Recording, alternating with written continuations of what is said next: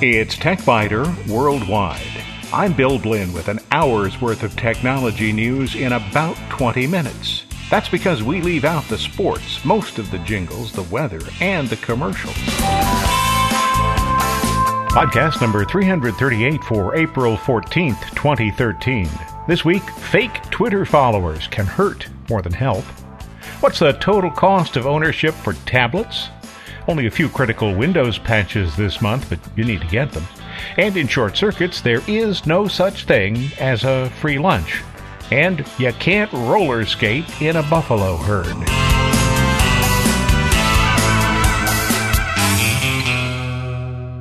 When I decided to resurrect the moribund TechBiter account on Twitter, I had a new choice to make. Should I artificially inflate the number of followers by hiring fake followers? I elected not to, but no small number of Twitter users seem to think that they'll gain more respect or credibility if they suddenly have a few thousand extra followers, even if those followers aren't real. It's a bad idea, but as a business model for hucksters, it's turning out to be a license to print money. And with fraudsters come the white hats, such as social bakers and status people. They're the ones who try to develop techniques that will highlight sites with a lot of fake followers. In some cases, fake followers are easy to identify because they arrive in such a short period. That was the case when Mitt Romney's flagging Twitter account suddenly saw an infusion of 100,000 new followers. The number of organizations willing to create new followers for you seems to be increasing, too. Just do a Google search for any term that might suggest that you want to increase the number of your followers. Besides the ethical questions involved with buying fake followers, there is one serious consideration that has nothing at all to do with your ethics. The people who create fake followers clearly play somewhat loose with business ethics, and if you hire one of them to create followers for your site, you'll have to give them your credit card number. Is that wise? Here's how it works. Need a quick 1,000 new followers? It'll probably cost you less than $20. And for a price that low, you might conclude that it's unlikely that the fake follower mongers create the fake accounts manually. Well, you'd be right. In fact, software exists to create fake Twitter users. When you sign up for a Twitter account, there's a lot of information that Twitter asks for. Real people often leave out some of the information, but the software that creates the phony followers, it generally fills in all the details. Italian researchers Andrea Stroppa and Carlo Di Michele wrote about the Romney campaign's use of Twitter. And I have to warn you that what I have is a fairly rough translation from the original Italian. They wrote, since the beginning of 2012, there have been many articles that talked about the growth of fake Twitter accounts. This summer, the scandal broke in the mainstream media when followers of the Romney Twitter account grew by 10% in a single day. Analysis shows that the new followers were mainly fake. And they provide a graph that shows the inconsistent growth. This isn't intended as a late hit on the Romney campaign, and it's certainly not an indictment of the candidate. It is intended to show how someone in an organization can land the entire operation in hot water simply by trying to cheat the system. This is why buying a few hundred or a few 100,000 followers is really a bad idea. The researchers note that what seems to be the innocuous purchase of fake followers fuels a multi-million-dollar industry. The providers often position themselves as social media experts. In this way, they're similar to the phony search engine optimization operators that promise immediate top 10 results with Google. Stroppa and Di Michele reported that they contacted some of the vendors of fake followers and then worked with Barracuda Labs to determine that each fake account follows about 2,000 users. If you assume that 1,000 fake users would cost about $18, these marketing experts, as they like to be called, earn up to $30 for each fake account. It's a pretty good return for an action that can be completed automatically with software. Some fake accounts even have the intelligence to tweet or retweet, include profile pictures, and may even have a complete historical past. Needless to say, these capabilities increase what the fraudsters will charge their clients. Unlike many other social media sites, Twitter doesn't require users to provide a working email address. This alone makes the process of creating fake users much easier. Twitter does display a CAPTCHA when it detects requests for multiple accounts from the same IP address, but CAPTCHAs are easily defeated. In fact, services exist to get around them. CAPTCHA, by the way, is an acronym for Completely Automated Public Turing Test to Tell Computers and Humans Apart. These are typically presented as text or numbers that are difficult to read but can be discerned by a human while being unreadable by an optical character recognition system. Usually, they also have an audio version that may be used by people who have limited or no vision. The systems that can be put into place to defeat CAPTCHAs often involve hiring people in third world countries so that the service can be provided for a penny or two per CAPTCHA, often less. The Italian researchers say that one of the organizations they spoke with boasted about being able to create 100,000 new followers in just a few days.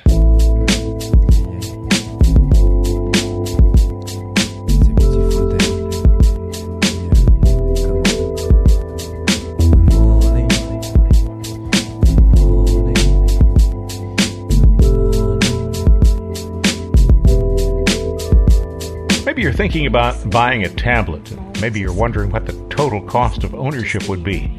Intel sponsored research on the total cost of ownership of Atom-based tablets.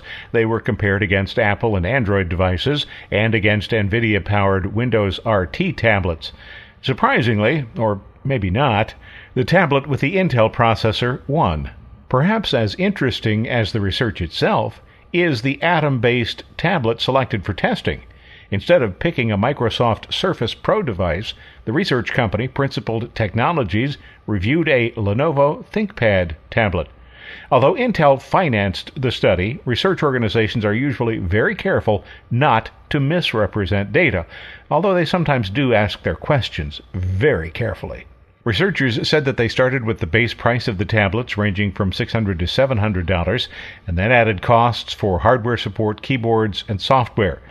They also added estimated management costs, and they included estimated productivity savings to calculate the final cost over a 2-year period.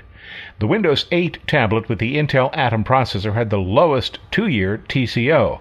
Most companies, however, calculate TCO over 3 years. That's because that's the expected life of most computers.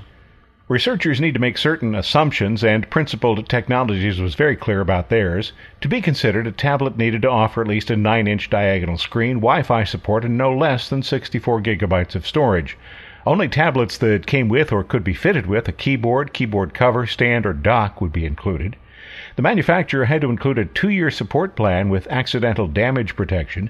Only tablets that allow users to read and edit Microsoft Word documents and Excel spreadsheets, as well as to access documents on SharePoint sites and connect to a Microsoft Exchange server to receive and send email, could be included.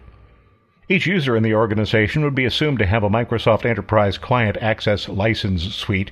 This is an agreement with Microsoft that allows all users within the organization to receive application updates.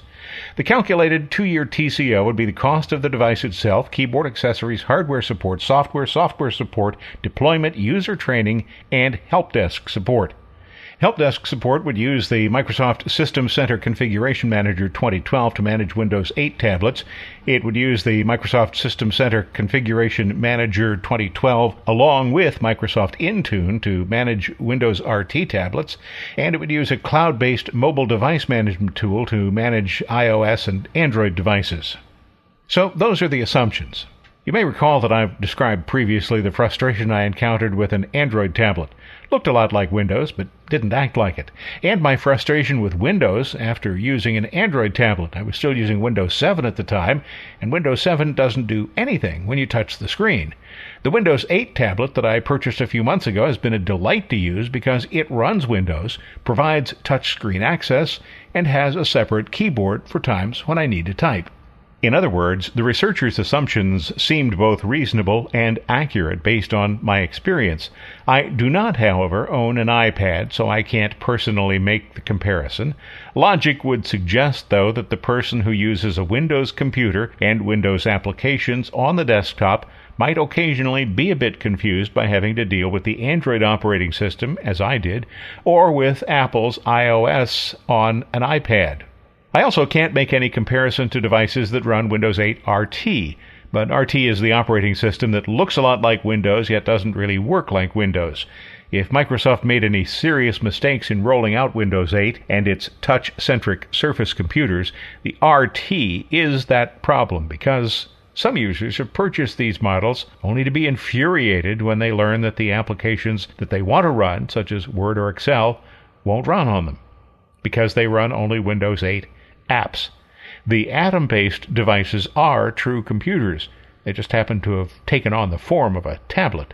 The study explains it this way, and I quote, "The Windows RT operating system is available only with the purchase of a less powerful ARM processor-based Windows RT tablet. Microsoft released the RT on its own Surface RT tablet, and other vendors have released tablets with Windows RT. Windows RT systems run only built-in apps or apps downloaded from the Windows Store and do not include the full features of the Windows 8 release." I found it somewhat surprising that the researchers expected the Apple iPad to have the most costly downtime, $375 compared to $300 for the Windows Atom-based tablet and $270 for each the Android and Windows RT devices. Additionally, Principal Technologies predicted Apple, Android, and RT users would accrue an additional $90 in costs because of lost productivity. If not for that, the TCO for Android and RT would be lower than the Atom-based device, and the iPad, although still more costly, would be closer. Support costs were within a few dollars of each other for all but the Android device, and even then the difference was only $25. The Atom-based Windows 8 tablet was the most expensive device in terms of initial cost, about $925. That compares to $900 for the iPad, $875 for the Android tablet, and $800 for a Windows RT-based tablet. The full 28-page report is available from SlideShare. You'll find a link to it on the TechBiter Worldwide website. To obtain the report, you will need to create a free account using a LinkedIn account, Facebook, or your email address.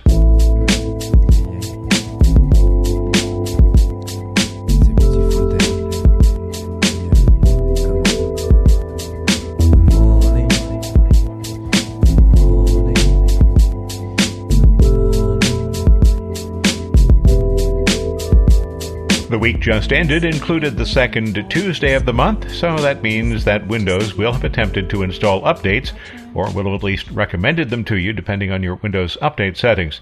If you have all forms of automatic updating turned off, now would be a pretty good time to perform your manual update. Even if you don't use Internet Explorer, you should obtain and install the patches for IE. Some malware exploits are smart enough to call IE explicitly instead of using your default browser, and an unpatched browser is an open invitation to trouble. The patch covers IE6 through IE10. And if your preferred browser is Internet Explorer, you should already have upgraded to at least version 9, or if your operating system accepts it, to version 10. The IE update involves two vulnerabilities related to the way that IE handles objects in memory. A criminal could place malware on your computer and run it using the exploits, so Microsoft rates that patch as critical for desktop systems, but only moderate for servers. Another critical patch called Vulnerability in Remote Desktop Client could allow remote code execution, updates the Remote Desktop Client versions 6.1 and 7.0 to address another exploit that could allow a criminal to install and run code on your computer.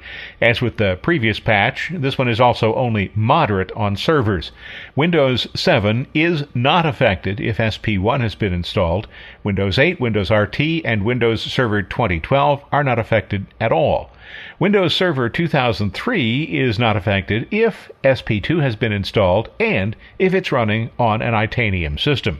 One of the patches sounds a lot more serious than it really is. Users of all supported versions of Windows, that would be XP, Vista, 7, 8, RT, Server 2003, Server 2008, and Server 2012, will receive the patch. The patch eliminates a flaw that could allow an attacker to gain administrator privileges. The reason that this serious-sounding threat isn't really particularly troublesome is the fact that it's not a remote threat. The attacker would have to actually be sitting in front of your computer. You'll find another 5 patches that are summarized on the TechBiter Worldwide website, and there are 5 additional patches that address non-security issues, along with the usual monthly update for malicious software removal tool. You'll find those listed briefly also on the TechBiter Worldwide website.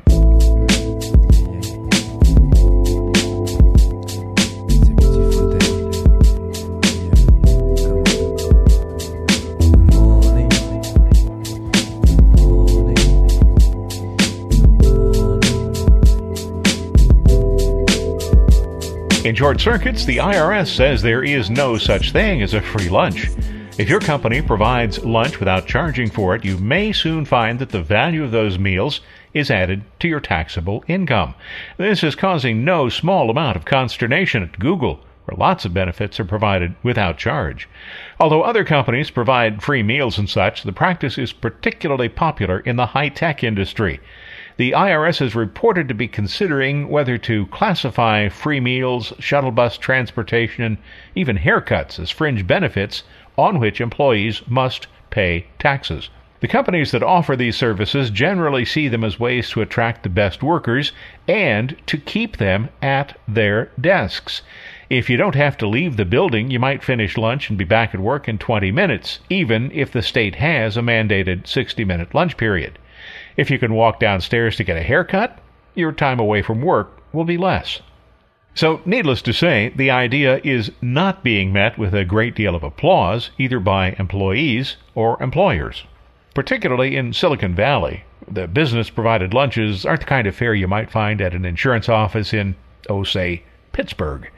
Instead of hamburgers and chips, companies such as Google have hired gourmet chefs to provide the kind of meals that would cost employees a lot of money if they had to pay for them.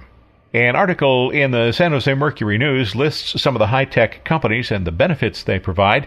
At Google, there are gourmet meals and snacks, yoga classes, gym membership, and even cooking classes.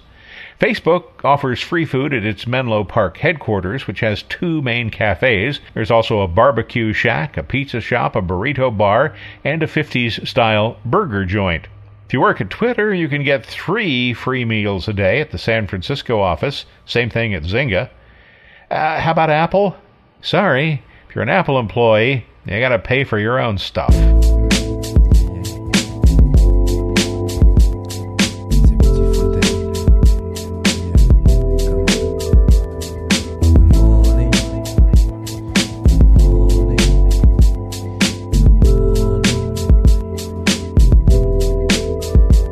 You can't roller skate in a buffalo herd. Now, I'm not quite sure what the lyrics from an old Roger Miller song have to do with the former CEO of JCPenney, but I have to tell you, they came to mind when I heard that the retailer had fired its CEO, the former Apple Store star, Ron Johnson, and the Apple connection is why this little story is on TechBiter Worldwide in the first place. In retrospect, Ron Johnson, who was a star at Apple, might have been wondering, what the heck was I thinking a year and a half ago? He accepted an offer to run JCPenney at that time. But the board of directors at JCPenney might also be thinking, what the heck were we thinking about a year and a half ago? What do you think of when you hear the term Apple? Maybe you think high-tech, or high-touch, or trendy, or overpriced. What do you think of when you hear JCPenney? Retail? Pedestrian? Clothing? Mid-range? Johnson designed the very successful and profitable Apple stores with their patented glass staircases, genius bars, and astonishing use of open spaces. The stores are jewels. Consider just 2 New York City stores as examples, one on 5th Avenue at 59th Street, the other inside Grand Central Station. Johnson's bold and brash penny design, however, achieved 2 results, neither of them good or desired. First, it alienated many of the store's current customers, and second, it failed to attract new customers. As a result, Penny's sales have plummeted. Plummeted? What would you call a drop of 30%? I don't think you can call it anything else.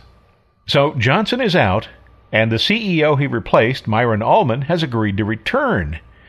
As for Johnson, might he return to Apple?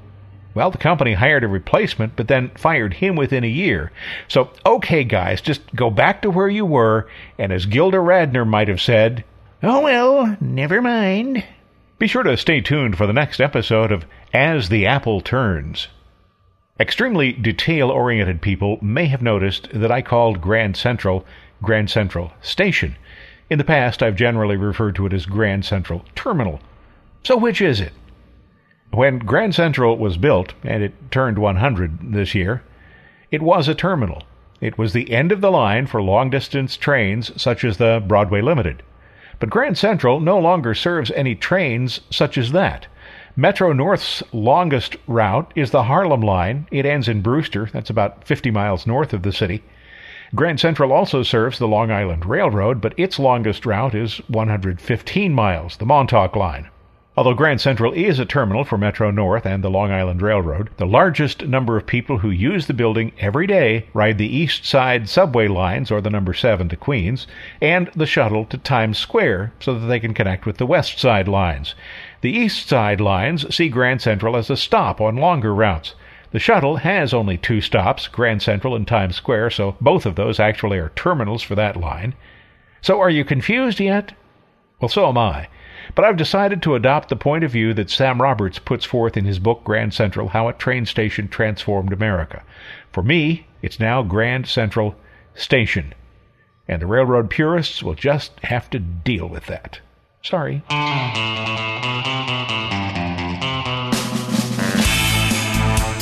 Thanks for listening to TechBiter Worldwide, the weekly podcast with an hour's worth of technology news in about 20 minutes.